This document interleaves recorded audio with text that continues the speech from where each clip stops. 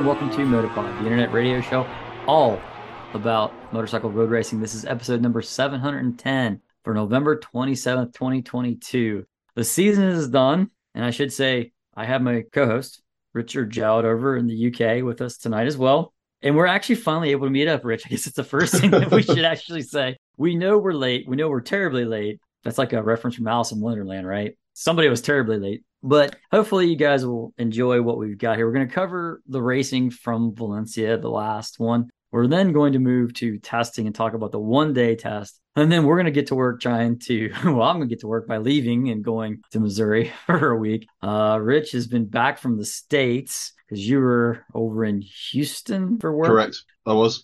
So we've been sort of globe-trotting, only there's no racing to go with the globe-trotting. But anyway, we want to thank everybody for staying with us and being there and supporting the show. We want to be sure that we thank Keith Kovac, Nick Saban, Scott Saunter, Alan Fleming, Dennis Kinding, Jeremy Woodwood, the people at Patreon, Rob Fairtis, Hudson Cooper, Josh Chattel, Carl Marshmonk, Gary, Steve, Paul Lang, and Darren Andrews and Kyle Clark. Thank you guys for keeping up with the subscription to the show and everything else that you guys have helped us with is to keep the lights on, server fees, all that stuff. And with that, I think we'll go to the news, Rich. Yeah, not a huge amount of news at this time of year for obvious reasons, because, yeah, as you said, Jim, we're a little bit late coming to this show for various reasons. Although in some respects, excuse me, it's actually quite nice with the dust having settled over the last couple of weeks to sort of come back and have a chat about it. And reflect. Yeah, kind of reflect on it. And we'll get into a bit more of that in the off season, I guess, in terms of the season as a whole. But it's nice to sort of come back, as I say, after a couple of weeks and catch back up on things again now. So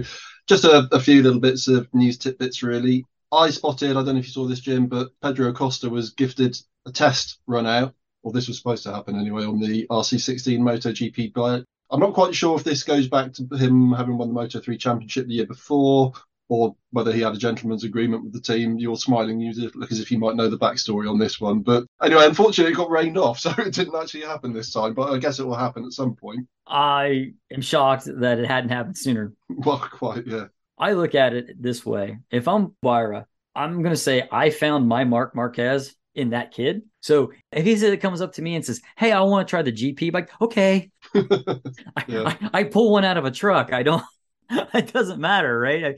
I give him as much experience as I can along the way to help him build his credential to getting there. But I want him to have that taste and I want to develop him. I think much like Marc Marquez had that extra year in Moto 2 and he just absolutely ran roughshod all over everybody. Yeah. You almost got to think Acosta may have a year, maybe one more year in Moto 2 because the kid needs to have his entire facets of setup, of technique, of racecraft all dialed in. And then he's just going to burst onto that scene, sort of like how Marquez burst onto the MotoGP scene, right? He had dominated Moto 3 or 125 at the time, and then jumped on a Moto 2 bike and, had a little rough go at the beginning, sort of sounds similar, and then blasted down to the scene there and just won everything without any problem whatsoever.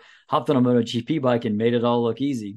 And you almost think that this Acosta is going to do the same thing. Now, we know that the KTM is not in the same place that the Honda is, but I think it's just interesting that they're giving him that taste. I certainly would. Kind of greasing the wheels of keeping that relationship healthy, I suppose, isn't it, to some extent? And when I saw him off the bike and with his lid off over the course of the Valencia weekend, he's grown quite a bit because he's a young kid. I mean, and these young guys do grow suddenly, have these bursts. So, but like you say, physically, he probably needs, well, he's in Moto 2 next year anyway, but possibly 1 or 2 more years just to bulk up physically enough now that he's growing a bit taller and what have you. So, yeah, the problem is in MotoGP, there's just a logjam of not enough bikes. I mean, all the bikes are good now. It's not like the old days where you want to be on one of maybe 6 or 8 bikes and the rest of them were second degree.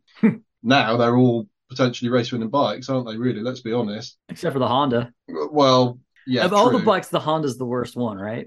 Currently, yes. I mean, which you wouldn't think would happen, right? Well, I mean, imagine saying that a few years ago, that's the situation that they'd be in. But I mean, that's the ebb and the flow of who does well and who doesn't, I suppose, in competitive sport, never mind motorsport. So yeah, Costa is going to have trouble finding a slot, perhaps. Or the other side of that coin, I guess, is even the likes of Fernandez, who hasn't even started his MotoGP career in earnest yet, I suspect will need to be looking over his shoulder, because if Acosta wins the championship in Moto2 next year, what are KTM going to do? That is going to create a problem for them. I mean, presumably Miller's on a longish term contract.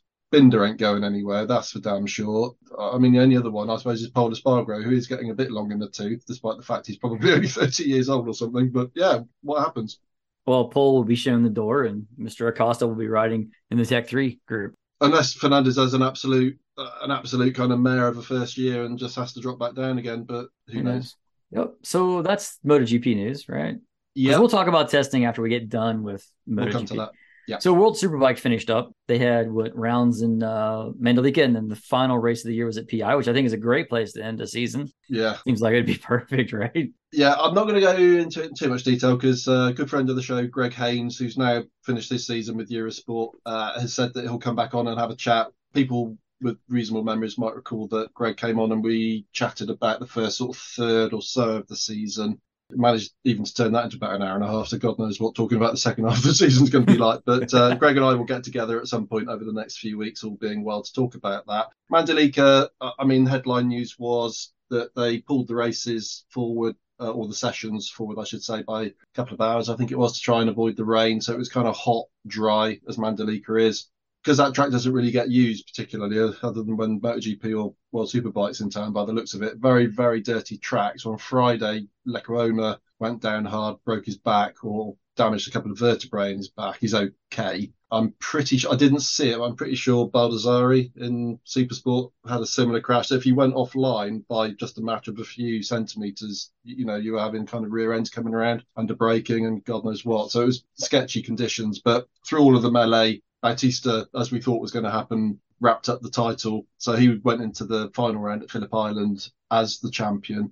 Phillip Island, I mean, it's arguably the best bike track in the world, question mark debate. You know, Mugello, we can argue that one out another time, but PI is such a great place. But at this time of year, obviously the weather is a massive factor. And if anybody hasn't seen the Sunday morning Super Pole race, I just encourage you to go and watch 10 laps of absolute craziness, because that was a wet track in the sense it was pretty damp with some rivers flowing across it. 10-lap dash, but it was windy there. Sun came out. So most people started on wets. One person started on slicks, and it was just, you know, what would happen. So I won't spoil it, but perhaps we'll talk about that on the next show, Jim, when we get together again. So that's the Phillip Island Super Pole race, which is the short race on the Sunday morning. If you can go and find that one online somewhere, it's probably on YouTube now. That's a great watch. I don't think there's really anything else much to say about was Superbike that I won't pick up with Greg in a few weeks' time, other than the piece of news that might not make you so happy, Jim. Yeah, off you go with this one. But it's the will he, won't he of Danilo Petrucci.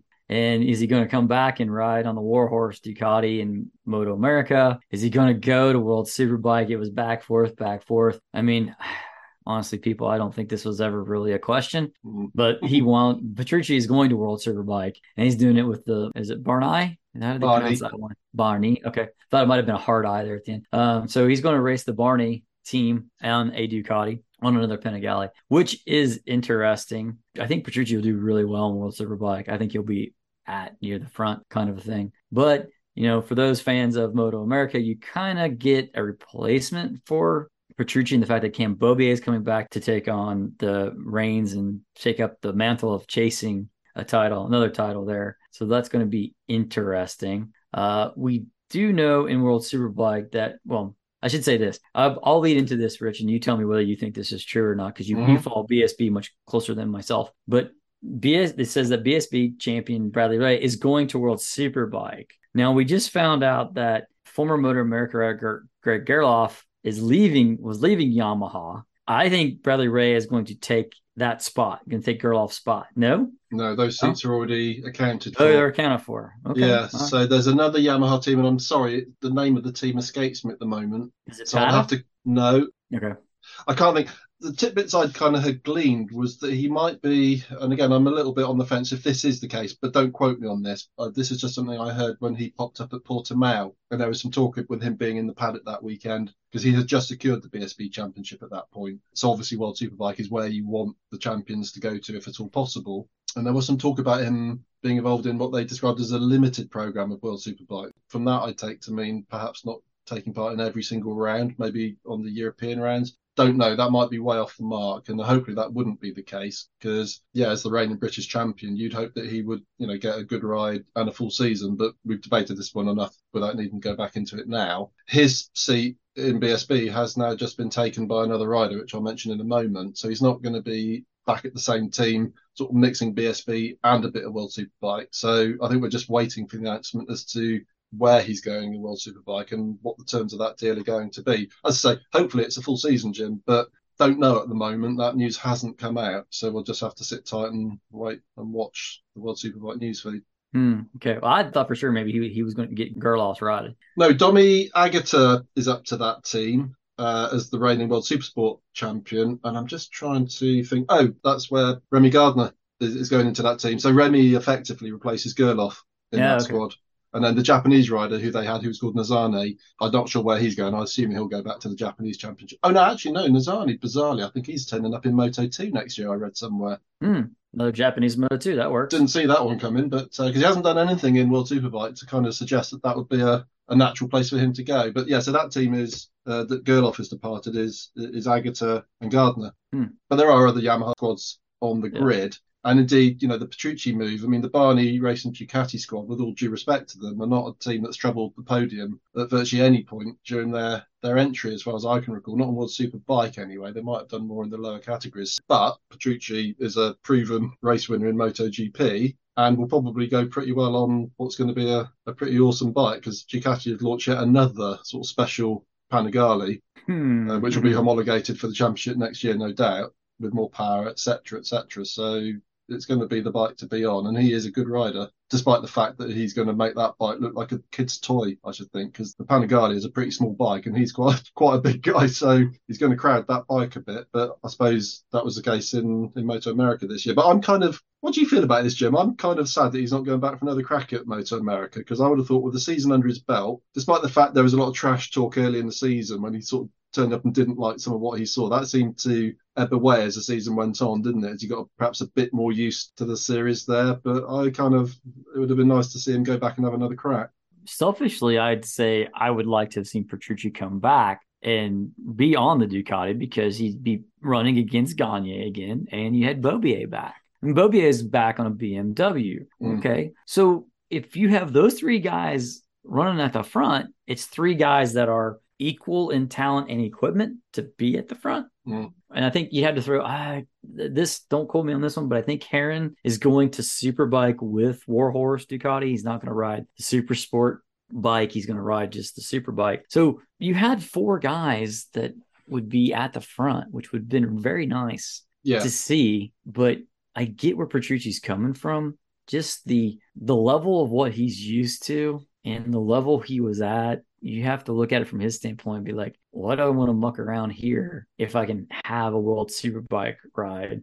And maybe, a couple of things. One, if you were a racer, I'll use the Matt Mladen example. Matt Mladen liked the United States. Now, he's an Aussie. He came over here. He raced. He made really good money. And he liked America. He liked traveling around in America. So if you're liking that, then stay. But I think Petrucci doesn't see it that way. I think he still wants to sort of travel the world and do his racing thing. I don't think it's like an ego thing at all with Petrucci. He's too down to earth for that. But you get some people, notables of this is more the F1 guys, the F1 car guys, because they like on their passport occupation, F1 driver, right? I mean, they do, right? They do. So I think there's a few MotoGP / World Superbike guys who like that idea that on their passport it says World Superbike rider or World MotoGP rider, something to that effect. Yeah. Right?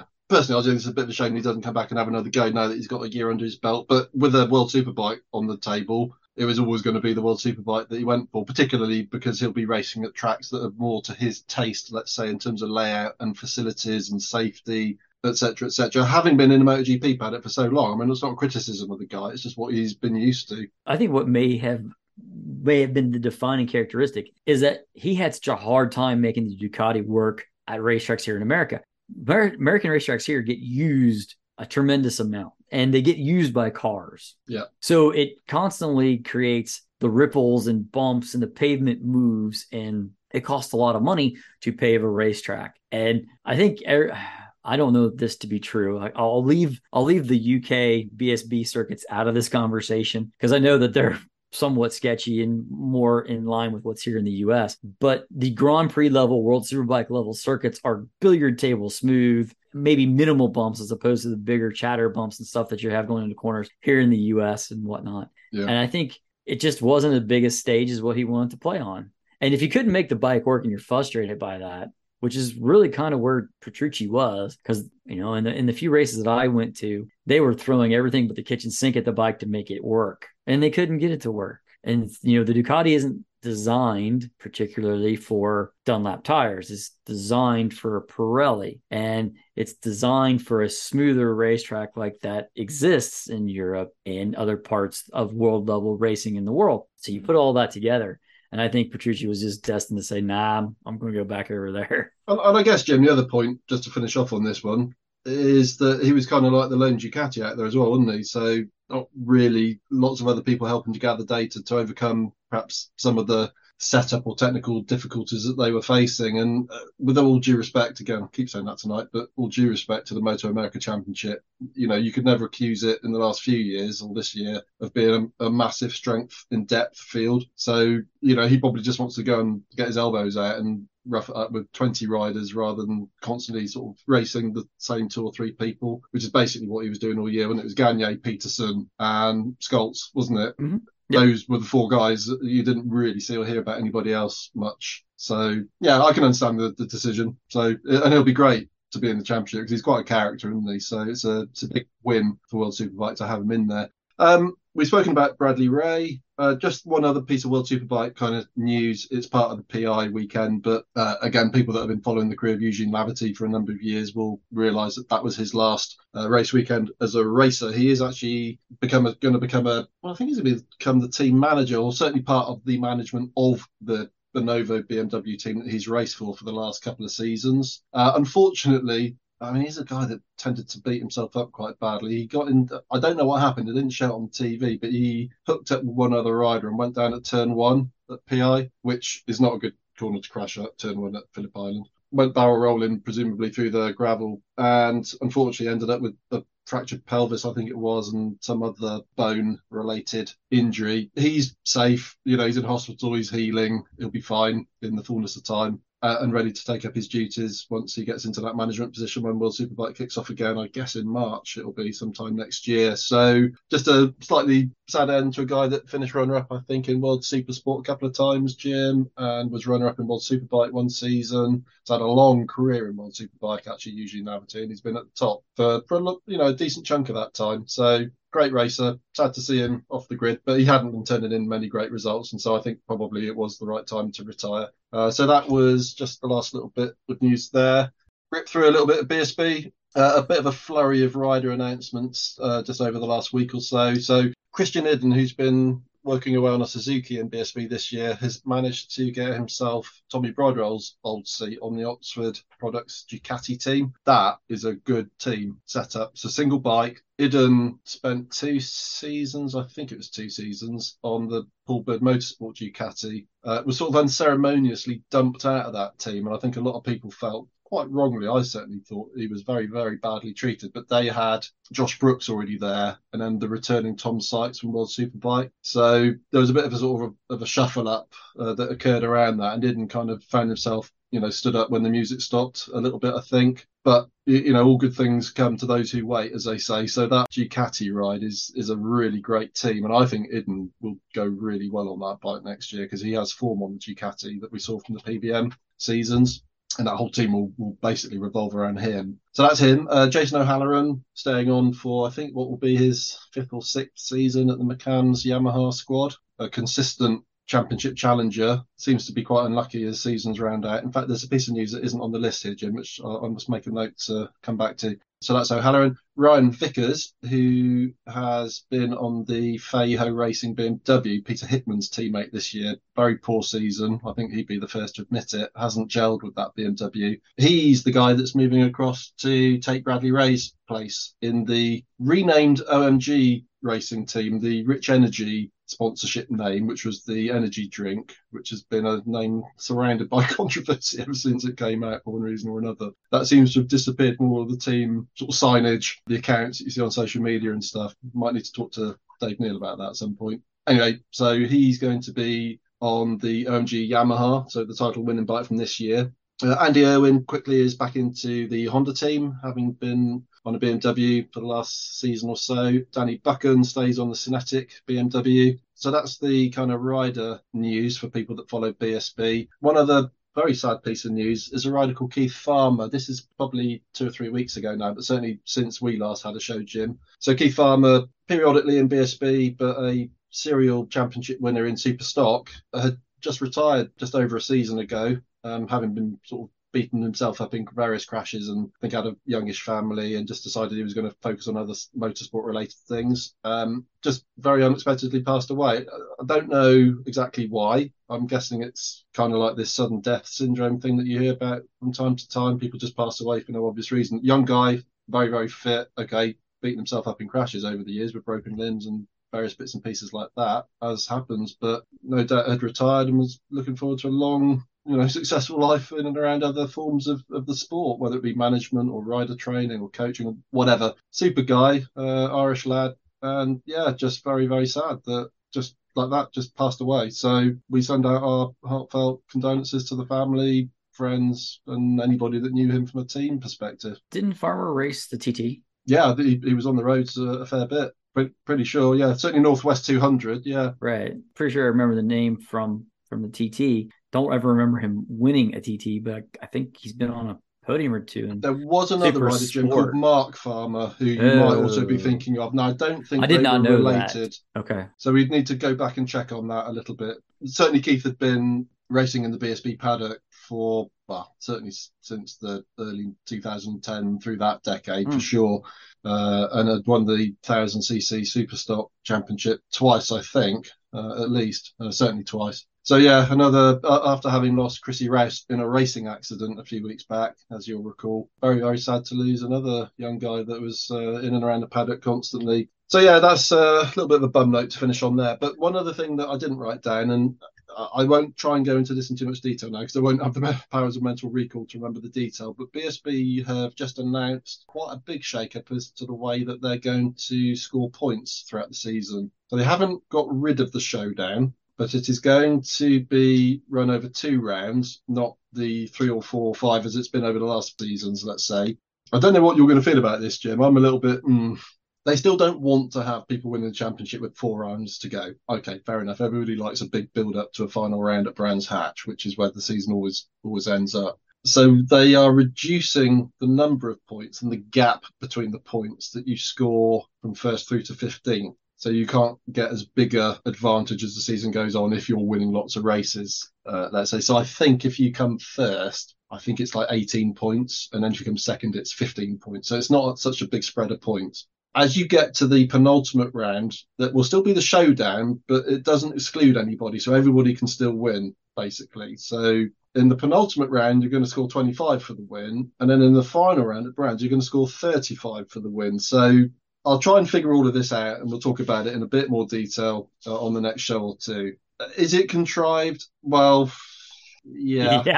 Yeah. But the showdown was a contrivance anyway, and was really all down to, for people with again long memories like us oldies, 2009, I think it was, where we were right on the back of the big financial crash that happened at that time, and you had Leon Camier and James Ellison on the Airwaves Yamaha bikes in BSB. I mean, nobody could touch them. A lot of other teams had either scaled back or dropped out because of the financial situation that happened that year. And Camier had wrapped up the title by like halfway through the season.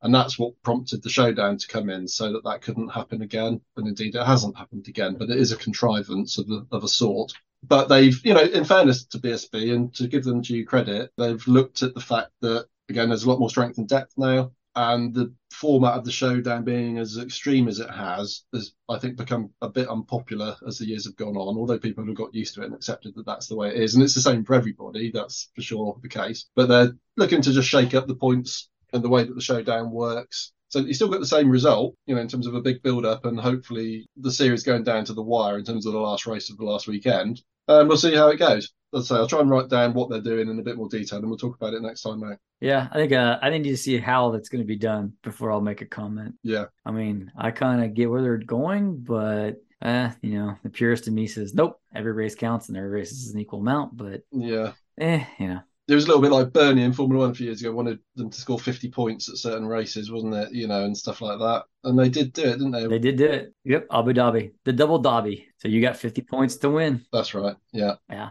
Whatever. I think you can contrive it any way that you want. And this is the only point I'll make right now. You can put any kind of restrictions or whatever on it. But the fast guys who win will always be at the top. They will always come to the top. Cream always rises. Yeah. Cream always rises. With that, let's go talk about the last race for MotoGP in Valencia, find out who won everything. Well, you guys all know what happened. We're just going to kind of give you our take on what we saw, the interesting points of it. So let's go to Moto3. The title was already decided. Guevara was world champion. The interesting thing was the question was, could he win all 4 races in Spain? So that was up for play for him. But in qualifying, we had in the first round, Sasaki, Mino, Munoz, Masia, Toba, and Kelso were all in that first qualifying session. Toba and Masia were in a bit of a dust-up. Sort of some fisticuffs happened after Toba thought he'd been wronged by Masia. And quite honestly, I got to kind of believe that Masia was in the wrong on that one. But they wound up having a little dust-up. And then off camera, they had an even bigger dust-up, which negated them. I think there was there was a penalty. There was a fine of, I thought, 5,000 euros. It's generally normally around about that sort of level, isn't it? Yeah. Yeah, I think it was like 5,000 euros. Don't quote me on that one, but they each had a fine they had to pay, and they were starting from pit lane, so it didn't matter where they were. They were going to be where they were going to be. But Sasaki, Masia, Munoz, and Carrera all got through to the second qualifying session. At that point, Sasaki went down at turn 14, about halfway through. Suzuki, Yamanaka, Guevara, Anshu and McPhee were all at your top halfway in. But when dust settled, Guevara would be on pole, followed by Anshu, then Garcia and Sasaki and Ortella. And Moreira was in there. Sorry, it was Garcia, Moreira, Sasaki, and Ortella. The race was interesting from the fact that Guevara got the whole shot and Anshu went with him. And then pretty much that's all that happened was the fact that Anshu stalked Guevara the whole way. Like, you kept on thinking that Anshu was going to dive by either in turn 1, and that's where I thought he was going to do it at first. But then if you watched the drive that there's the same bike, but the drive that the gas would get out of the last corner would just put enough of a gap that Anshu could not get by, which if they're the same bike, why isn't the KTM as fast as the gas?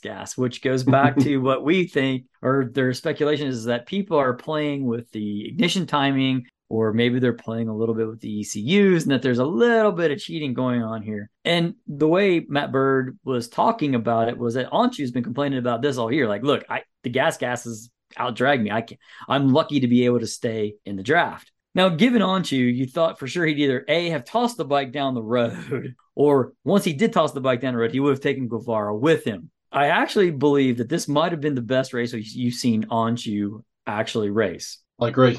From the simple standpoint that Anshu kept it together until he got down to the very last lap. And let me back up here just a little bit. Once he realized that Anshu couldn't draft by or get anywhere near close going into 1, you started thinking about where else is Anshu going to pass.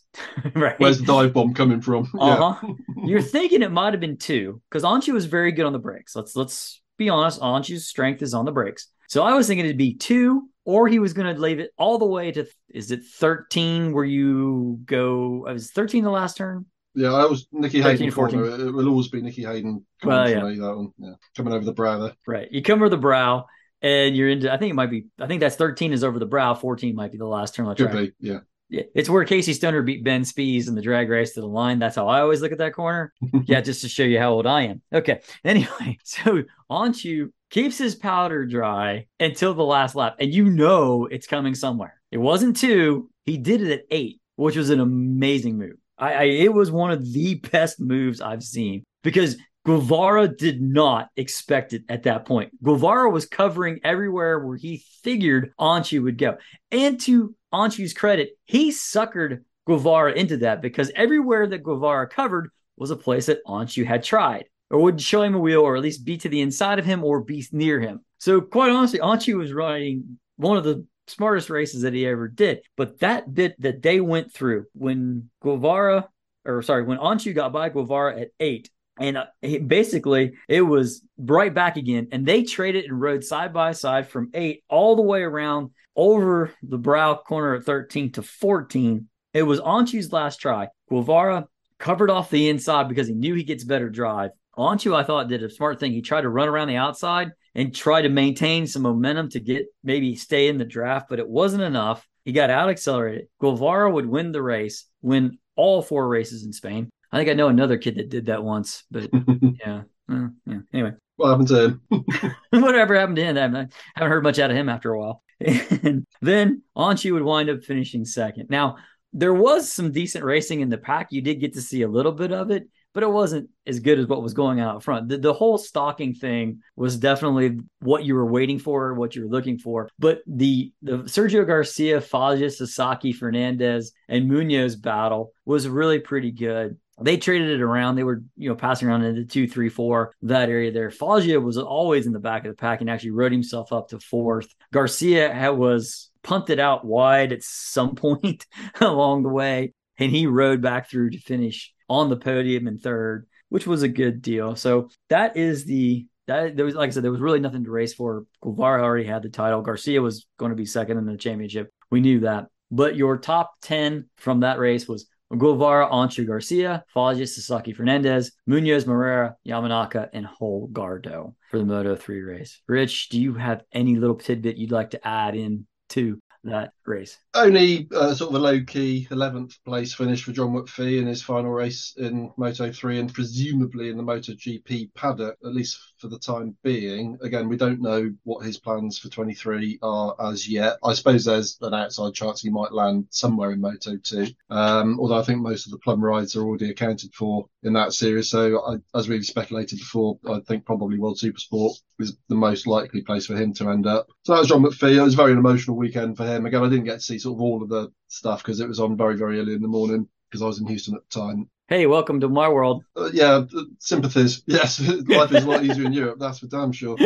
I think there was quite a few tears, not with me, with him, in terms of, finishing off with that team. What else was there? Yeah, just kind of like felt to me a little bit like with Guevara and Anshu being so far out front. Guevara, we know, is the champion. He's going up to Moto2 next year. Going to be super interesting to see how quickly he adapts to the Moto2 bike, because we were having the same discussion about a certain Pedro Acosta this time last year, Jim. And whilst Acosta's had a very good first season in Moto2, I think that's clear.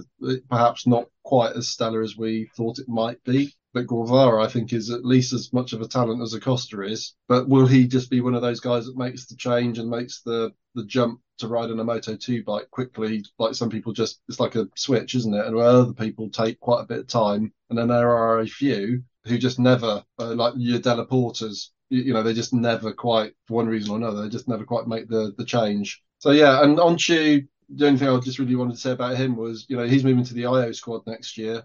That was a very mature performance. I mean, again, he came second. I was like, oh, please just let this guy win a race at long last. And he didn't manage it. But he rode a very mature race. Had a good go on the final lap. He's he's getting a bit big for a Moto3 bike. I think that's his big problem. Although Guevara's not a small guy by any stretch of the imagination, but I think Anshu has pointed this out as a problem. So I think he's only got one season to go now in Moto3. But I think he's going to be good next year. In that, with Aki Ayo, helping him to perhaps manage his approach mentally, which I think has perhaps been the question mark that we've picked out and highlighted on numerous occasions in the past, although much less this year, to be fair to the guy. I think next year, this might be just the final bit of the jigsaw puzzle that kind of everything then clicks into place. So I'm excited for Anshu for next year. Yep. So the top 3 riders in the championship, Guevara, Garcia, and Foggia, all moved to Moto2. Yeah. I think now it's much harder to move from a Moto3 bike to Moto2 bike because of the Triumph engine. When it was a 600 Honda, I don't think that was as big as a jump as what you have now. And again, that's sort of why I've kind of said, hey, what if you build a Moto3 bike that's a twin cylinder 500, give these guys a little bit more, still have a Moto3 bike as far as, hey, the CEV, Italian National, that kind of thing. You could do a Moto3 sort of, I don't want to call it a support race, but like Red Bull rookies, you could have that in a MotoGP weekend in Europe. If you wanted to have another race, you could do that, use Moto3 bikes for that. But I really like the idea of there being a slightly more displacement. Yeah, and it doesn't make a lot of sense that the Moto2 bike has got bigger in capacity and the Moto3 bike hasn't. I mean, if you're going to do that, you need to kind of close that gap again, I think. And as you say, there is, and we mentioned this several times in the past, as you've just pointed out, as they come up through the respective talent cups nationally or into the sort of the mini kind of European championships like the CV or whatever, the fact that they're riding the same machinery, I think is a bit of a problem when they come into the MotoGP paddock. There needs to be something that gives them a bit more of a challenge and a bit of a step up. So, I mean, obviously, it's a step up coming into the MotoGP paddock. Of course it is. I mean, it's the World Championship, for goodness sake. But yeah, I think, as you say, Jim, it is more of a challenge now. I don't think there's obviously more electronics now than there ever was on the 600s. So a lot more setup to get into. So it's naturally going to take a rider a lot longer. And we've seen this with Pedro Acosta, haven't we? I mean, unfortunately, we missed that vital middle part of the season when he busted his leg in a training accident. If it hadn't been for that, I mean, he might well have been a contender for this championship as the year went on, because the front end crashes disappeared as the year went on. By the time he got to Le Mans, when he got that first, did he win Le Mans? Yes, he did. By the time he got to that, no, that was the crash. He binned it. He was leading and he binned it, and then he won. And then he won the next race. Something like that. But he just got past that little mental hurdle with the front end of the bike, I think, in terms of how hard to push, and obviously with the tyres as well. And since then, he was brilliant. And it was only the fact that he busted his, the biggest bone in the body, I think it was, wasn't it? Yeah, broke his femur. Yeah. Compound fracture of the femur, I think. No, just a fracture of the femur. Took him out for quite a while. And if it hadn't been for that, I think he probably would have been podiuming a lot more. And obviously, when he did come back, it took him a race or two to get back into fitness and one thing and another. So, yeah, and next year, Acosta, we need to keep an eye on for sure. Oh, yeah. Yeah, well, in Moto3, it's in good hands. I think with Munoz and Morera, those two kids are definitely on the come. Yep. And you've got Anchu and Suzuki and Sasaki all there as well. So yep. I do think there will be somebody else who's going to, come in and surprise. So we shall see what happens. It happens every year, doesn't it? Yeah. And, Massia going back to Leopard, I mean, that's going to be an interesting one to watch because, he flip-flops around the teams, doesn't he, that guy? Again, doesn't have too many years in Moto3 to go, I don't think, before teams start to abandon him. So, yeah, I can't wait for Moto3 next year, but then I say that every year. Yeah. Let's go to Moto2. So on the line is the title. It is Agura versus Fernandez for that title. Quickly looking at it from a qualifying idea, Vietti, Arbolino, Roberts, Bowman, Schneider, and Schroeder are all in that first session. I don't think there's anything there. We expect Vietti to be there along the way. He somehow always seems to be there. And then it was Vietti, Arbolino, Gonzalez, and Roberts. And Roberts had a crash and he had a map issue on the bike. So for him to get out of there, he had one final run to go and make it good. He had got to third, if I remember correctly, but then Gonzalez actually pimped him at the end, which was good for Roberts. I thought that was kind of, pressure was on and he performed. You got the second qualifying session. Acosta had gone to the pole, but Lopez pipped him by 1,000th of a second. You cannot blink that fast, no. Which was pretty wild to be there. So it was Fernandez, Arbolino, Agura, and Roberts there as well. So pretty crazy to finish that out. So we got into the race. Now, I will ask you this question, Rich. They showed the grid. They showed the riders. They showed they spent a lot of time with the camera on Agura. To me, Agura looked very pensive. Did you feel that? Did you feel like he had I looked at it that he felt the weight of the world on his shoulders and he was still not over the mistake of Sepang? That's what I felt. I don't know how you see that. I thought at any moment he could have vomited into his crash helmet, to be honest with you. He looked perfect. Yes. Really, really kind of sick with the pressure and expectation of it all, which is totally understandable for a guy in his position, because there's a lot of pressure from Honda on his shoulders as well. Let's not forget. I mean, he is generally seen as the next Japanese rider that is likely to do something good for Honda. Now that I think we can reasonably safely say that Nakagami is not going to be the guy. So Agura does have a lot of pressure. And I mean, I just thought what he did, as we discussed post Sepang, I just thought that was idiotic what he did there. So he put so much pressure on himself going into Valencia. I kind of thought that he was going to choke in the race before the race even happened. And yeah, as you say, his body language on the grid gave every signal that he was not looking in the right frame of mind at all. No, I thought he was going to pull this off. I thought Fernandez was going to kind of be on the other side. He was going to be the guy that was going to choke, right? It's kind of how I felt it was going to be, because I kind of see, to me, how Fernandez is. He seems to be in the pressure. He's always in the back, and I thought, but he rides to the front. I was like, do you have that in you one more time? I don't know. I think it's going to get in your head.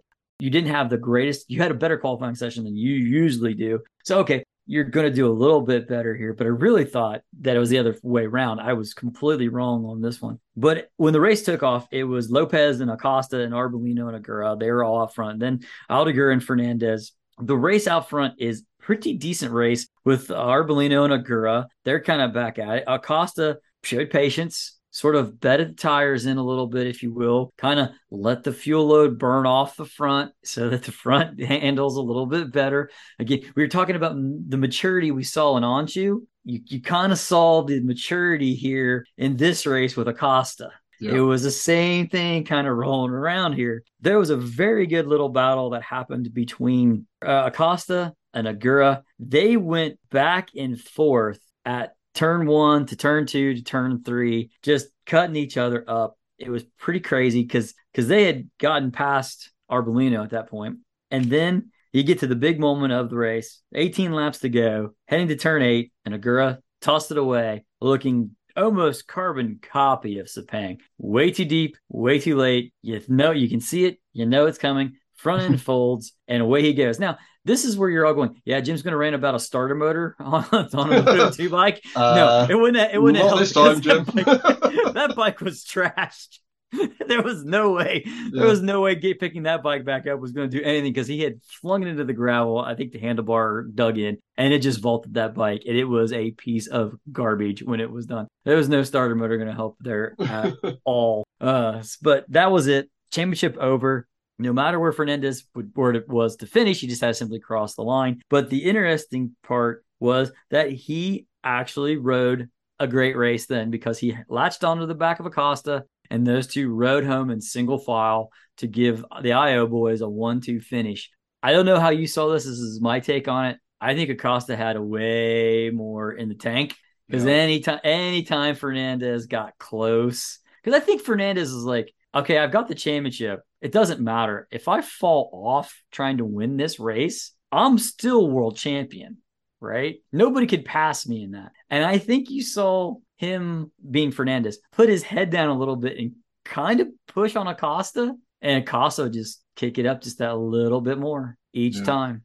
I think Acosta had him covered, Jim, but also I'm sure that slightly in the back of Fernandez's head was the first run out on the MotoGP bike, 48 hours later. So I don't suppose, with the championship in the bag, he wanted to win, but I think being fit and healthy for the Tuesday when he got his first run out on the MotoGP bike was probably more in his head than anything else, because he's been around quite a while as Augusto Fernandez. I always have to think, which one is he? Is he Adrian Raul? It's going to be a nightmare next year again. But he's a very sort of mature thinking kind of a rider. He's not prone to rash kind of actions as a general rule, although we did see him getting into a bit of fisticuffs with somebody a round or two ago, didn't we? Because he got that conduct warning, if you remember, for the way he was behaving on the bike.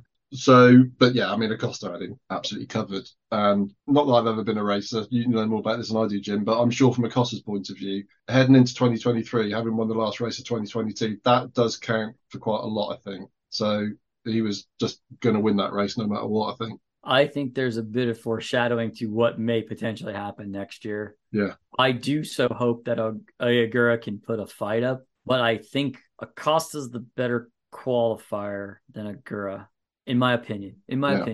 I think, there's more of a chance that, let me rephrase this. Acosta's bad days are not going to be as bad as the bad days that Aguirre has. Yeah, I think that's fair based on what we've seen. Yeah. But Acosta wins. Great day for Acosta, foreshadowing of what the future holds for that young man. Fernandez's teammate finished second. He is the world champion. Arbolino, third. The concept of an Arbolino-Acosta Aguirre battle for a championship, or just for race wins, to be honest with you, is a bit tantalizing in Moto2. Yeah. Aldiger was fourth, Arenas fifth, Gonzalez, Dixon, Alcoba, and how about a big shout out to Senna? I guess I believe is how it's pronounced. Right? Yes, yeah. I guess he substituted for the Brit. Sorry, Sam Lowes. Sam Lowe's. Thank you. I just blanked out there for a second, guys. He substituted for Sam Lowe's. I thought that kid for really not. He had a Moto2 ride in the CEV or I think somewhere. so. And he did sub for Lowe's earlier in the season as well. Yes. So he's had some experience, but still, nevertheless, yeah, great ride to show up in the world stage. Again, granted, he had done it earlier, but you're on a track, and he did very well there, I thought. And Trotter was the 10th man. So shout out to Igus. And then with that, we move to the World Championship standings. Fernandez will win the World Championship, or did win the World Championship, sorry.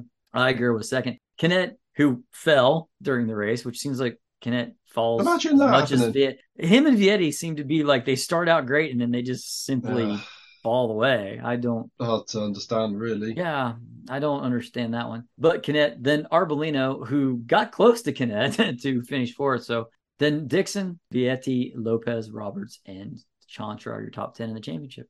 Yeah, I'm not too sure what's going to happen with Roberts. I think that's the ship may have sailed. I think he might be headed to World Superbike at some point here, or World Super Sport or something like that. I can't. I mean, yeah, he got the one win, but man, it's just I don't know. It just there's something. I think it's inside. I really think it's upstairs, but I don't know. What's he doing next year, Jim? Do we know? Is he staying put or he's got a ride? I just can't remember with who. Maybe he's staying with the Ital Trans squad. He's going to Pons. Isn't he going to Pons? Oh, okay. Well, we need to check that out.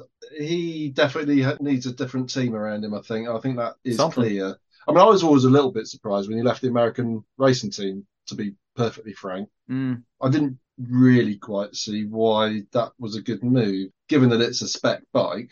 Okay, different teams have a bit more critical mass than others. It's, that's true in terms of sponsorship and experience. And if he is going to Pons, well, that's a very experienced setup, so that might be a good place for him to land. But things have not gone well since he arrived in that Ital Trans squad. I think he replaced Bastianini, didn't he, in that squad? Memory serves. I can't remember. Certainly that's where Bastianini was when he won his championship anyway in Moto2.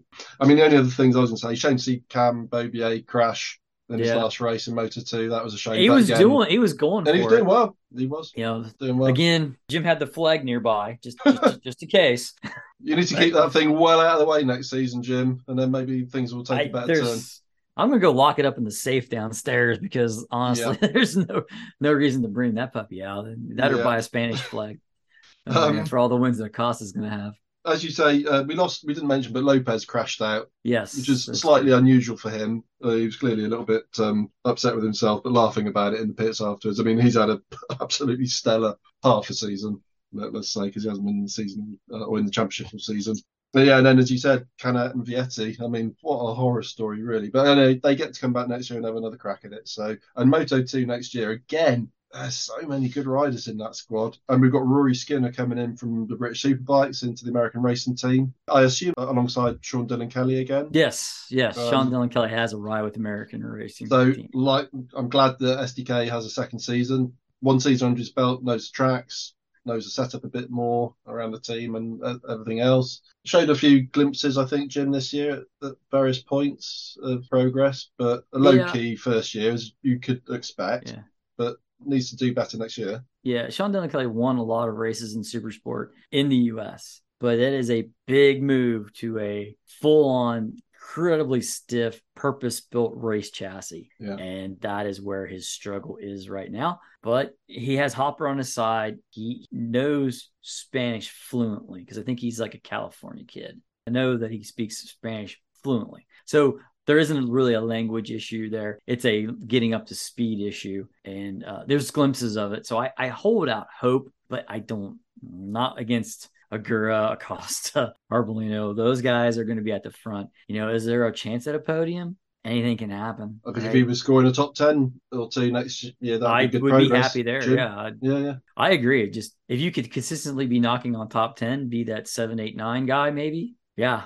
Just before we go into MotoGP, Jim, just a little tidbit. Yeah. You mentioned about him coming across from a super sport bike onto a very, very stiff prototype Moto2 chassis. A little tidbit from Phillip Island. So we had lots of wet and dry races. So they don't do flag to flag in World Superbike. They actually come in and they have a set amount of time to change from a wet tyre to a dry or vice versa. And very interestingly, Scott Redding came in to switch from wet to dries. So they changed the wheels and the tyres. But unlike all the other pit stops that I saw where they were busy changing the fork settings on the front to stiffen them up or whatever, I don't know why this didn't happen, but they didn't change Scott Redding's bike in one of the races. So he went out with a pure wet setup on dry tyres and he comes back in at the end of the race and says, that's the best the bike's been all year. Leave it like that. So interesting, they've been running that bike far too stiff. Some people require feel on the front. So if you soften it off, you get that feel back. Just an interesting little tidbit. That's wild. That's wild. I get where he's at. I understand what the thought. I mean, it depends on where it all is. And you get a bike that's really stiff, you can't feel what's going on in it. Conversely, you can get to a bike that's too soft and you have the same problem. Yeah, it's just because marshmallow.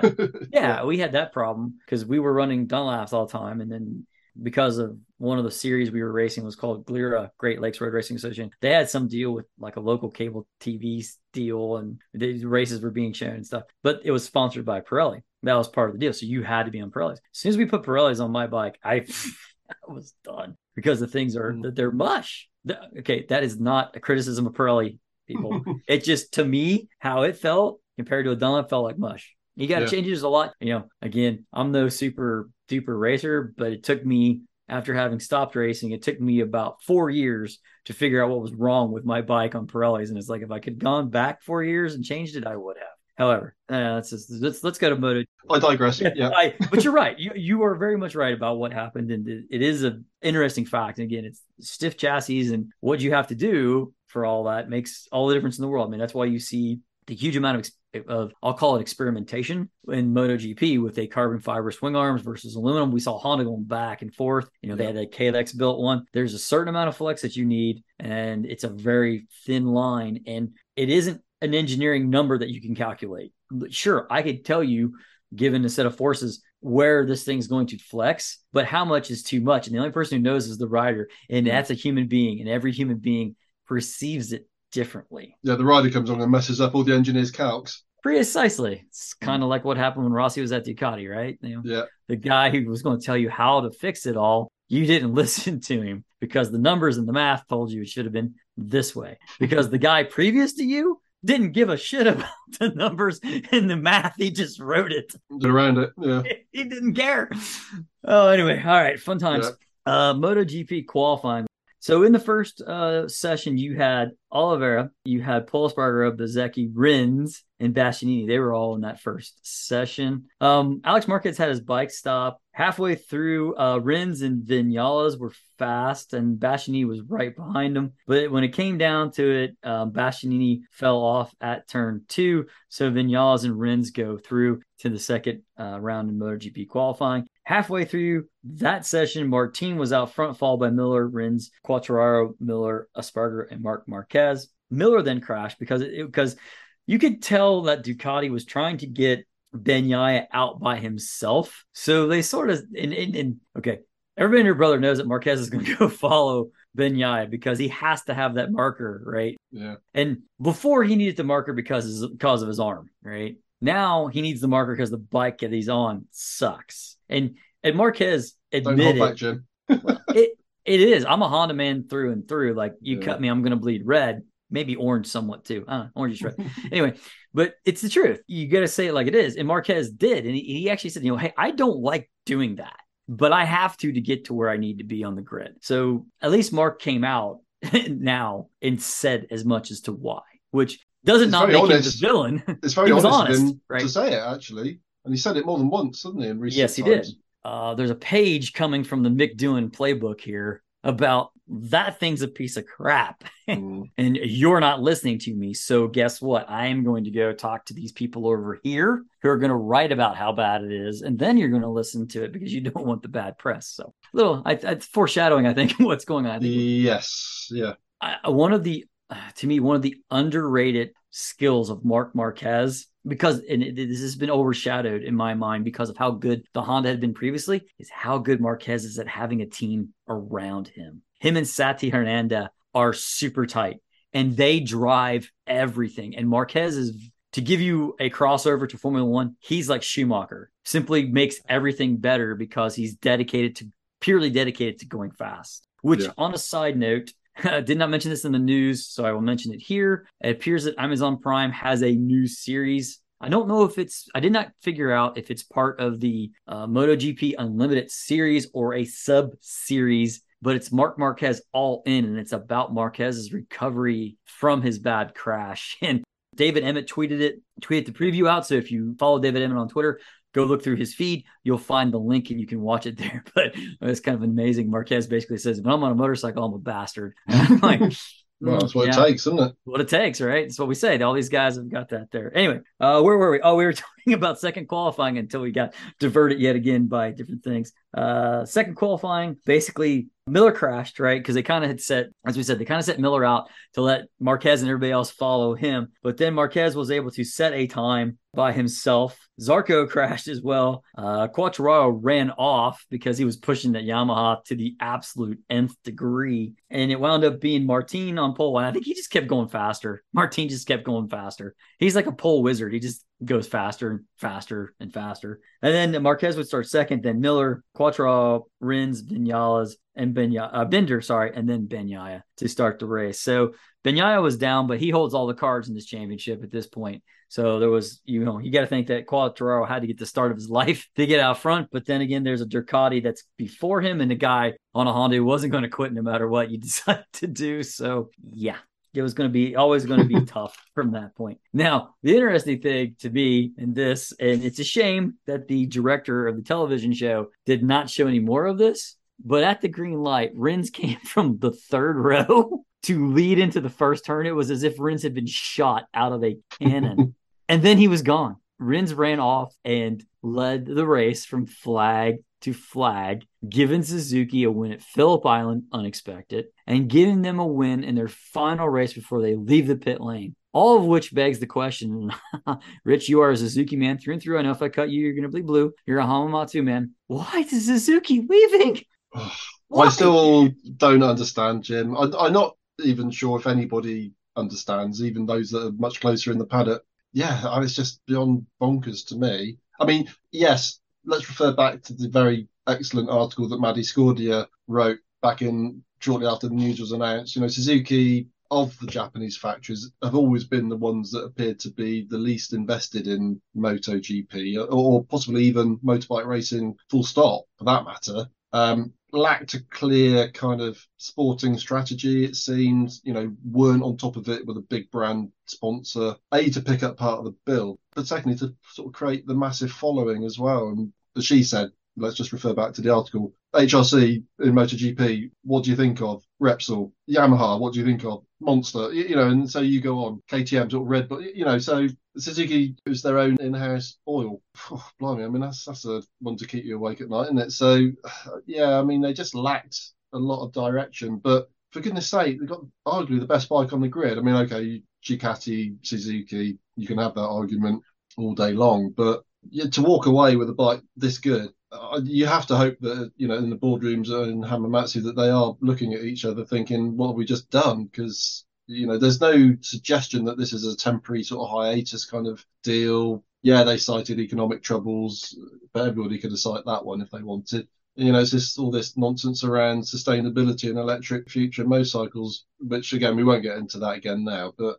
meanwhile, yeah, they're just robbing fans all over the world of two great bikes, and it should have been four, really, because it wasn't that long ago we were talking about who was going to be the satellite Suzuki squad, Jim, was it, really? If you think about it, that deal almost was done, I think, and then powers that be decided it wasn't. I mean, it's their business, they can do what they want, but for Alex Rins, yeah, I mean, from third on the grid, he thought, right, this is my last chance to win a race for the next few seasons, so I'm going for it. And that's what he did. So, because I don't think we'll be seeing this sort of performance for a little while, again, which we'll come to in the fullness of time. But beyond that, Jim, I don't have anything more to say other than just utter, well, I don't know if it's embarrassment on behalf of Suzuki that they can make such a disastrous decision as this. My heart does bleed over this whole situation, really. Yeah, Mine too. it's a motorbike race, it's a sport. Nobody's living and dying over that decision, but it just seems so stupid to me to quit when you're at the front. But The there you thing of it are. is, That's it. I think this is what to me, Rins doing this is because Rins is healthy. He's fully recovered from the shoulder Yeah. shoulder problem he had in 2020. I Because think it was the year that Mir won, 2020, wasn't it? because Yeah. Marquez destroyed his arm in 2020, right? And he kind of rode through 2020 that way. 2021 was recovery. He had another crash somewhere in there. Mir has been hurt for a good portion of his foot for the last 5 races or whatever from Yeah. Misano onward. And it's like, good grief, people. Just because you're having a little struggle doesn't mean you just pack it up and go home. I mean, one of the saddest tweets I've seen was Matt Oxley with a picture of the hole in the paddock where the Suzuki equipment was. And it's not just that, hey, Rins and Mir don't have a ride. Well, I mean, they do, but it isn't because of that. It's like, think of the people, the catering, the cooks, the chefs, the trucks, the guys who drive the trucks, crew in general that work on the bikes, the PR staff, someone doing logistics. The list is on of the number of people. And that's before you get into supply chain. Correct. Right. Yeah. Who don't have a job as a result of your decision not to go race a motorcycle. Fine. You hold up the purse strings. You are entitled to say, I'm going to go or I'm going to stay or whatever it is that I'm going to do. But it hurts no matter. I know we've debated this endlessly. We mustn't go on about it for too much longer, I suppose. But what I find really very, very curious is that Dorna run the Moto E series. So they're covering to some extent, the electrification aspect, and they're trying to make a spectacle of that. And the Moto E is not a bad thing to watch. Don't get me wrong. Some of the races have been quite good. I've watched a few of them, not all of them, but I've watched a few, and they've been quite entertaining in their own way. But it's not that Suzuki are getting out of MotoGP because there's no sign of progress on the sustainability front, because we're going fully sustainable fuels I think the plan is from 2025. Yeah. Marquez tested the alternative fuels. Correct. Yes. Or the green fuel. Correct. Yeah, so, whatever. However it's done, it's a sort of chemistry lesson which we don't need to go into. Certainly not here. So Dorna are covering off the fact that they got an electric series. Suzuki could have bid to take part in that if they wanted to. Ducati have got the contract now,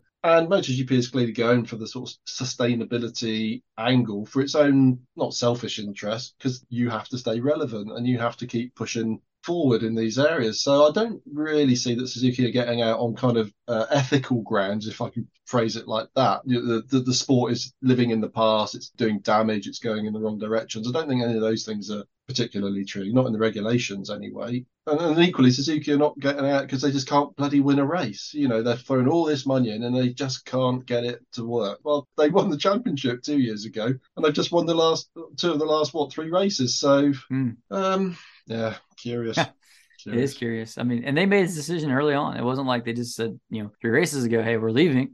Yeah. Right? It was a whole year we knew this was coming, right? Or a good portion of the year. They announced that decision when, Rins was, I think, second or third in championship at that point. Though Suzuki or X-Star Suzuki team were leading the teams championship at that point because Mir and Rins were banking good points in that early part of the season. They didn't come out of the blocks quite as fast in terms of race wins as I think we thought that they would from testing. But yeah, so the bosses at Suzuki have their reasons and we don't really know what they are. And it's just a great shame for the championship, really. Underlined by that photo that Matt Oxley put out. As you say, Jim, big hole in the paddock where the Suzuki team used to be. Yep. All right. Well, that's enough of that sad story. We've pondered on enough.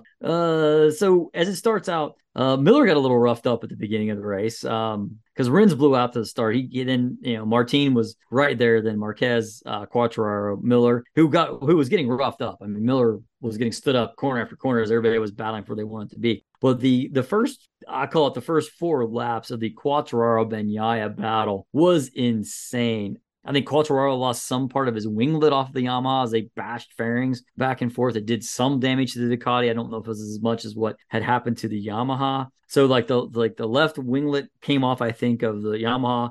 The right wing of Bagnaia's Ducati was gone.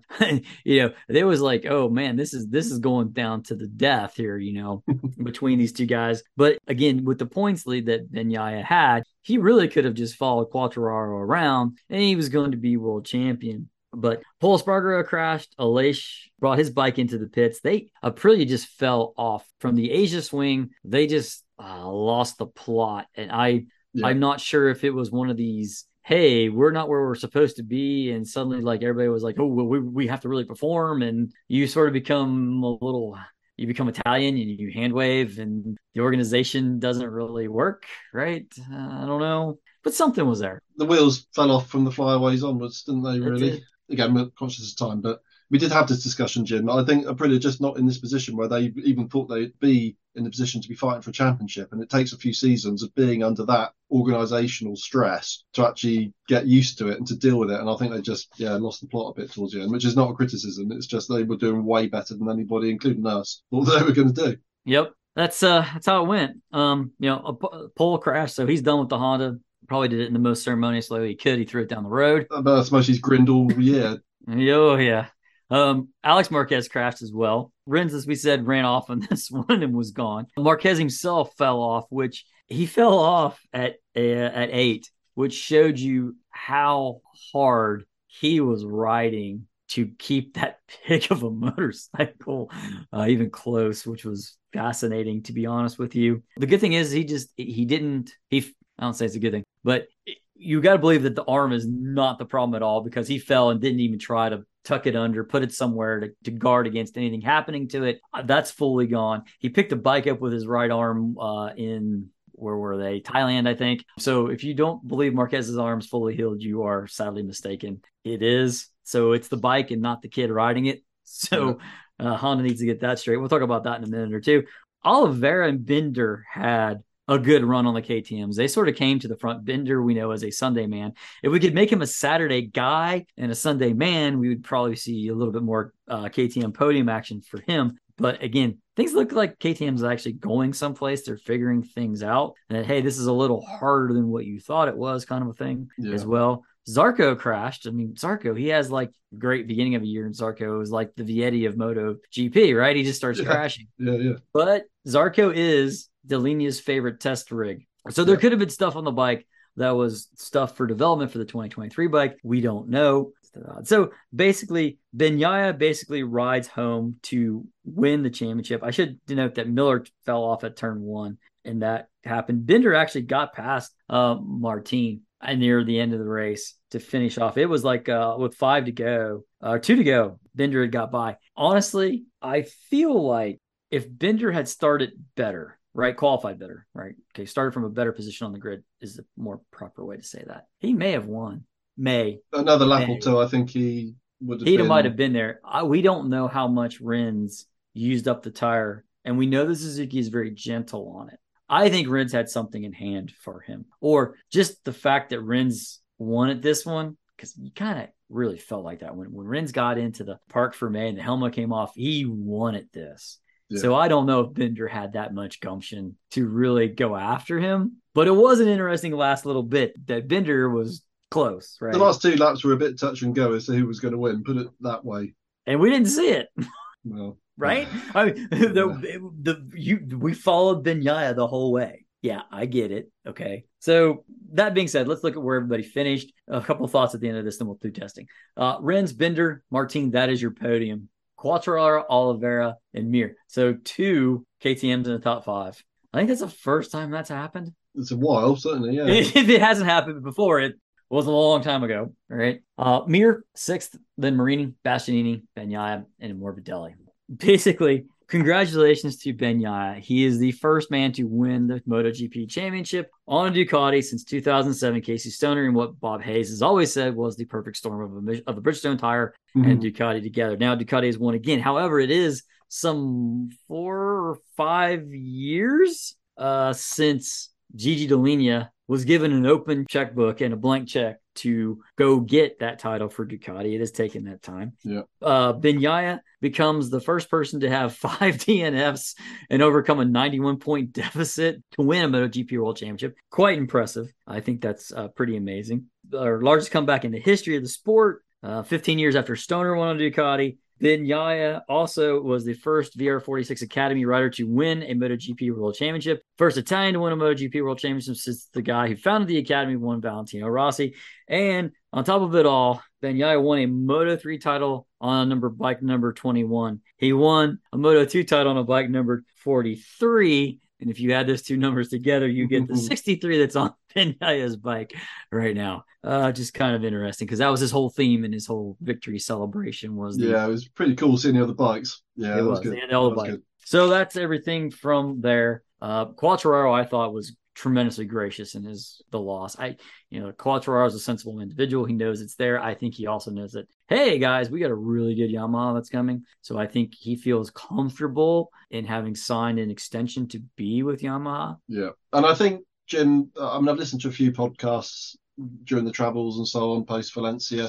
And maybe this is something we'll do on the off season. Perhaps some of the listeners want to throw in a few ideas on this one as well. But if you were to create a sort of top 10 riders of 2022 in each category, I think in MotoGP, there isn't going to be too much debate around saying that Quartararo was the best rider this season. He was just a gunfight with a knife most of the year. Yeah, oh, yeah. You say very gracious in defeat. He did lose it sort of reasonably comprehensively in terms of how the last quarter of the season went. Not Yamaha he tracks. Had extracted everything that he possibly could out of himself and out of that bike, and it came up short in the end. But it wasn't for lack of trying or lack of skill on his part, because I think, as I say, I think pound for pound, he was the rider of the year. Easily the rider of the year. Yeah. To me, comeback rider of the year, Marc Marquez. Yeah. He went for one more surgery at the Last Chance Saloon and it fixed it. Yeah. And he's still crazy enough to go fast. That's a discussion we'll get into during the off season, isn't it, about the respective strengths and weaknesses of the various riders, because there's been some real standout riders this year and a few that have disappointed. It's true. We'll make that an off season show because I kind of wanted to have a season review, but I only talk about the riders and put them in the order we think they should have been. Yeah. If you guys want to help with that, email us, motopod@motopodcast.com. Give us each one, Moto3, Moto2, MotoGP. Give us your top 10. Doesn't have to be the way the points champions. They're doing on what you thought was the best rider. Yeah, just give us your top 10 and a 1 sentence or 2 sentence rationale for each one to back up why you think that. And we'll do the same. That'll be an interesting show. Yep, that's going to be the next show, I think, is we'll do that just to cap off the season and work on other things. Okay, let's talk about testing now. Yeah. We know what happened and everything else. Let's talk about testing. First thing in testing, Marc Marquez is not happy with the Honda. He called them out. He called them out big time. He called him out so bad that people started speculating that he was going to leave after next year. I'm like, come on, people. Oh, good grief. No. Again, I said this earlier. I'll say it again. It's the Mick Doohan tactic, right? Mick Doohan didn't like where Honda was going with the bikes, and Mick Doohan started talking about what was wrong with the bike to the public. He was brutally honest about that. Marquez even had to quell everybody's rumor gossip because he had to come back out and go, look, guys, I've won with Honda. I'm going to stay with Honda. We're going to win again. Again, he starts doing this team thing then, right? We are, there's a lot more there always was we with Marc Marquez. Okay, let's be honest. But now there's a lot more we. In fact, to be honest, that test was so poor that they packed up early and left. Well, he tested everything that he felt he could and came out, as you say, early in the day and said, we, as you say, Jim, cannot win on this bike as in the championship next year. Yep. Now, I'm sure that as taking your Mick Doohan reference, a healthy amount of that is just a bit more of a kick up the arse to HRC back in Japan to keep pushing super, super hard. Nevertheless, I think there's probably a decent element of truth in what he said, in that he was disappointed with that prototype bike for next season. I don't know if it was a full next year's bike straight out of the box or whether it was this year's bike with some big development parts on it. Not too sure. It was obviously the picture was muddied by the fact you had Rins and Mir riding Hondas for the first time. So you got the acclimatization deal to get over there. And nobody wants to head into the winter with a broken leg. So this Valencia test, I always think, is a bit of a tricky one to judge at the best of times. And then I can't remember if Nakagami was out riding or not, because he's been back in under the knife with that finger that he damaged so badly in Aragon. So very hard to draw any conclusions with Honda other than the fact that they got what Jackie Stewart used to call when Ken Tyrrell gave him the dressing down. He used to call it a froth job. I think Ken Tyrrell used to spit all over him when he was raging. So Mark gave HRC a bit of a froth job in the afternoon of the test to say this isn't good enough. No, it's not. Without wishing to be too conspiratorial, his brother is now riding a Ducati, and whilst I'm sure that they'll be professional about the way they go about things, they are very close brothers, those two, and it's inconceivable to me that there won't be some information about how bloody good that Ducati is coming across to Marc Marquez and him thinking, let's just go and look at the break clauses in my contract again. You never know. You never know. Yeah, I don't. Okay, maybe, right? I don't think Ducati wants the non-harmony. Right now, everybody's all harmonious, right? The outlier in that is Martin, but Martin can't seem to stay on a bike, right? Mm. You put Marquez in there, and I think you got a problem. And I think if Mark is going to leave a team and leave Honda, I don't think he will. Okay. Let's speculate, say, if he does, I can't believe that Pit Buyer isn't going to throw some huge money, some huge Red Bull money at him to say, look, come over here and let's do it on this bike. Swap orange for navy and orange. Mm. Right. That was always talked about, that KTM always wanted him. Marquez's contract, as in Mark Marquez's contract, Jim, goes up to the end of 25, is it? He has It's a this. long... No, I know. I think it ends at the end of this year because he signed a 4-year deal that began, or he's got 24. Yeah, because I think he signed the 4-year deal. It was a long deal, wasn't it? It was kind of like an unprecedented deal Right. when he signed it. I think he signed it at the end of 19. So it's covered 20, 21, 22, 23, Yeah. and 24. So right. So he's got a bit of time to go on that contract if he wants to see it through, or he can't get out of it, even if there is a better offer on. But I mean, let's bear in mind that when he signed that contract, he was on arguably the best bike, or it was good enough that with him on it as well, it was the best. Just had to be close. It was the best package. Yeah, and that's quite clearly not the case now. Have you ever known a Honda to be the best bike? They aren't. Look, go back through and look at history. They have not been the best bike. They happen to be a package that's good enough with a man who's incredibly talented to win on top of it. I give you Freddie Spencer. I'll give you Mick Doohan. There's the one off with Wayne Gardner. Nothing against Wayne. Wayne rode that bike fantastic. Eddie Lawson did it one time, right? It's always been the guy. It's the package, the two things together that's just good enough. Because if you look throughout history, all those Honda guys that have won championships, they didn't have a teammate that was finishing second or third or fourth, right? They had somebody who was so far down the grid and they were on top of it. The one exception I must point out must be, though, the 2003 through to 2006 Honda RCV, when Rossi was on it for his first few seasons, when we went 4-stroke. I mean, that was head and shoulders the best bike out there. I'll give you that one. Just for a few seasons, and then Yamaha caught up, particularly once Rossi arrived there with Burgess. Yeah. Take your point. Anyway, I mean, to come back to the test, yes. Marquez was either doing a very good job of acting like a very unhappy, angry man, or he was a very unhappy, angry man. Either way. Probably a bit of both, to be honest. But Honda need to do better when they turn up at the next test, which is in Sepang, is it? Weren't they having a test in Sepang and a test in Mandalika too? They certainly did this year. I thought they were doing that again, but I don't know. I need to fail to understand exactly. We'll get the right details. Yeah. All right, enough about Honda. I think that's obvious. Yamaha, Quartararo was not a happy camper. He was a very happy camper with that 2023 motor that they had at Mazzano, right? He was like, hey, kind of a thing. And then he gets here, and it's like, guys, what happened to the power? No one seems to know where the power went. Like the team's going like, oh, it's like the same motor we had. Now, is it an aerodynamic thing? Like, did the aerodynamic upgrades that they have put more drag on it so that motor feels just as bad as the other motor? I don't know. Is it the Valencia circuit itself? It's a very tight and twisty, so no one seems to know. I do think that Yamaha are going to improve significantly if they can figure out where the horsepower went. Apparently they've got some ex-Formula One guy who helped Aprilia to make their motor really good. Apparently they're probably going to go back to him again and say, look what happened. Well, I'm sure that they're not dumb people. They're going to be able to figure out what happened, and they're going to be fine. Quartararo on a bike that has even 5 to 10 more horsepower is going to be a dangerous and deadly combination. That's for sure. Provided it doesn't screw up other aspects of the bike that make the bike so good. Yeah.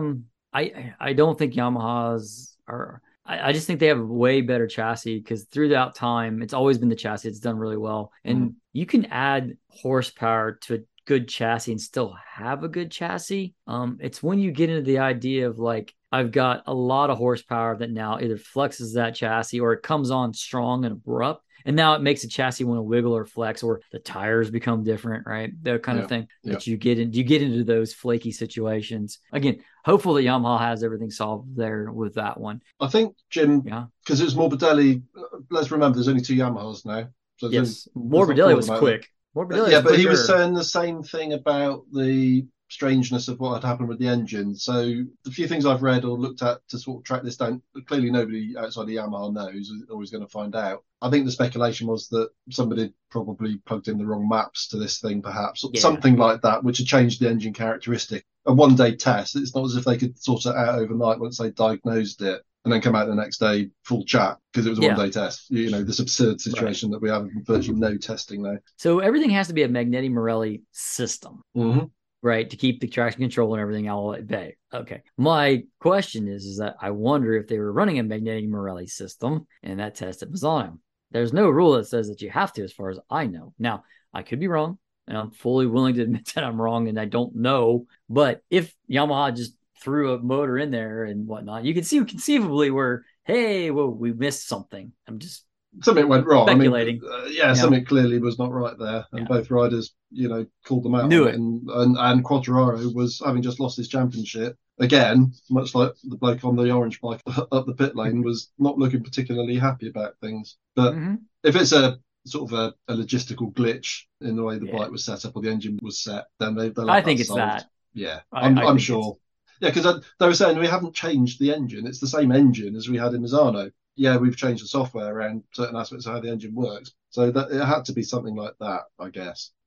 Go back to the settings you had in it Misano and see what happens in Sepang. I think we, unlike last year, we have much, and they have much, importantly, they have much more reason to be hopeful and excited about next year, certainly than was the case 12 months ago. So that's, I think, good news for the championship. I mean, we didn't want sort of Quartararo just running away all year at the front. Yes. Let's move to Ducati. Nothing really new there other than the 2022 bikes were all up front. Yeah. So you got to believe that the people who have those bikes are going to be fast at the beginning of the year. Yeah, I'm just looking forward to Bastianini just throwing the Yeah, Bastianini is going to be a little difficult for Bagnaia to handle, I think, on equal equipment. Gigi's little bag of tricks, I think, will come out in the first test next year, so that the competition don't have the winter to think, oh, God, how are we going to replicate that? So they were never going to show anything too magical at this Valencia test just gone. I mean, it might be that they don't have anything new, particularly sort of may not be finished yet to bring to the bike next year even. I mean, it's the best bike on the grid now that the Suzuki's gone. Yeah. Anyway, and that was very much reflected in the times. I haven't got them in front of me, but Marini was quickest. He's been on the 22 bike all year. Bezzecchi was up to the 22 bike. So again, just to recap, so that everybody knows, next year the works team will have 2023 spec bikes, as will the Pramac Ducati team as well, I think, and then everybody else is on a 22 bike. Yep. Everybody else is on, so the Grassini and the VR46. So Bezzecchi was third quickest, I think. So there was a lot of Ducatis at the front, as we would fully expect. And that is the best bike. So they didn't really need to bring anything too much to this test anyway. Bagnaia himself, world champion, probably was still nursing a bit of a hangover. Hopefully got a lift home this time. Without wishing to be too controversial. I'm sure he called a taxi this time around. So probably wasn't too bothered about setting fast times anyway. So the Valencia test is always a bit of a tricky one, really, because it's the end of the season. Everybody's tired. They just want to go home. They've had the Sunday night gala thing, so they're all probably nursing hangovers a bit. So yeah, not too much to draw into it. So nothing really to talk about beyond that with Ducati, Jim. KTM looks like they didn't have a 2023 bike there, but they had parts and pieces that they were taking on and off of Binder's bike. Yeah, Binder looked okay. Fernandez was getting acclimated, so I don't think we can really ask too much of him for that one, right? He had a steady run, did a lot of laps, didn't fall off. I mean, that's a good first day. That's all you want. The Tech 3 bikes, Pole was back home on a KTM. He looked happier, but he didn't set the world on fire with it, that's for sure. No, but looked very, very happy to be back on that bike. Probably thinking, why the hell did I leave in the first place? But anyway. Yeah. And then Pole's teammate at Tech 3. Well, we must call it Gas now, mustn't we, Jim? Yes, but, I'm sorry. Yeah, so it's Pole and Augusto Fernandez in that team. And then Binder. And so Miller had his first run out on the KTM. KTM, yep. I haven't seen anything that he said about that. I haven't either. It's very quiet. All of these riders, or most of these riders, are contractually gagged from talking to the press if they've moved teams. Yeah, because their contracts run calendar year. So they're actually still contracted to, in Miller's case, he's still contracted to Ducati until December 31st. Yeah. Miller's even been out racing a Ducati in Australian Superbike this weekend. Yeah, good on him. as he did last year, as a sort of a sign-off thing, because he just likes to ride bikes, Miller. I mean, you got to love the guy, Yeah, haven't you? yeah. So, I mean, even Jan Mir and Alex Rins on the Hondas were not allowed to talk to the press, even though they're contractually still bound to Suzuki, who are no longer in the sport. Which is interesting because you didn't need them to step into a microphone and say anything. All you had to do is look at their faces and realize, like, oh, No, this is going to be way harder than what we thought. No wonder the guy down there is at the press conferences screaming at these people to fix this yeah. because it's junk. Not only was I, a huge Suzuki MotoGP fan, as we've said many times, and you always point out, Jim, I'm a big Alex Rins fan, but I Mm. really fear for him on the Honda. I really do. My dream team was in that RNF Aprilia squad was Alex Rins and Miguel Oliveira. If those two And you guys had been didn't on get that it. team, they might well be beating the works team. Yeah. But unfortunately, I think I'm being a bit unfair perhaps to HRC, but that is just not a great bike at the moment. And they got some great riders on it. Mm. So can they turn it back into a great bike? Time will tell. But I think Rins is going to find life pretty tough because he was known for having front end difficulties at Suzuki at various points of his life there, even on the Suzuki. Well, the Honda is not well known to be a bike that tolerates anything other than a very, very extreme front end style, which is why the conventional wisdom is that Mir will probably do okay on it because he's quite a front endy guy, but in a way that he breaks. Whereas I think Yeah. Rins is more of a sort of a conventional kind of like the old 250cc style, likes to go in quick. So yeah, we'll see. We'll see. Mm. And so that leaves us only with Aprilia. And so the king of testing reappeared because Vinales was the quickest guy out there. Yeah. Gary Shavit would have been punching the air Yeah, sure he with was. Vinales getting second place in the test, yeah, world champion of Gary is testing. probably just smacks his head and like, what? Nothing to play for, and what happens? It's crazy. I don't Yeah, understand. It's I think if Maverick doesn't win a few races next season, I hope Aprilia start to question why he's there. Well, not hope, but I think they must start to question why he's there because he's so notorious for turning up at the weekend saying I can win this race and then just vanishing from trace when the green lights come on. yeah. Very hard to fathom, really, as a rider, Maverick Vinales. But I mean, he's very quick as as he shows regularly, but he just doesn't do it at the right time. I think the headline was Oliveira in fourth, first run out on it's the sort of the end of year developed bike from Aprilia. So it's a well sorted package, even though they had a bit of a mare as we were discussing towards the end of the season, performance wise. But the bike itself is very good and very quick, and he stuck it after I think 70-ish laps, something like that, close to the fourth quickest time. Now again, we were saying you can't read too much into this test. The real action starts next year, but that was a very encouraging start for Oliveira, and I think he's going to be absolutely stupendous on that bike. I really, really do. To the extent that I actually tweeted back to Simon Patterson when he was talking about it. I think Oliveira is a championship contender next year. Now, Simon Patterson tweeted me straight back and said, satellite riders don't win championships. That's And correct. historically, that is correct. But if Oliveira's beating the works guys and he's got a shot, would He's be going to be interesting to see moved. what Aprilia would do in that situation. I think weird prediction. I figure by summer break, Vinales is going to the RNF squad and Oliveira is going to the factory squad. Well, I think he's going to cause them that happy problem in terms of what do we do with this guy, unless he goes really badly wrong. But Oliveira is a quality rider and has shown it on occasion at KTM, but has been on a bike that perhaps didn't quite suit his style and perhaps he just couldn't ride around certain things like Binder does on a Sunday. But Yeah. he's going to be very, very good on that Aprilia, I think, and definitely one to watch in terms of the top five in the championship. That's my prediction. You never know, man. He might wind up winning the first round of well, no, the first round isn't that Qatar.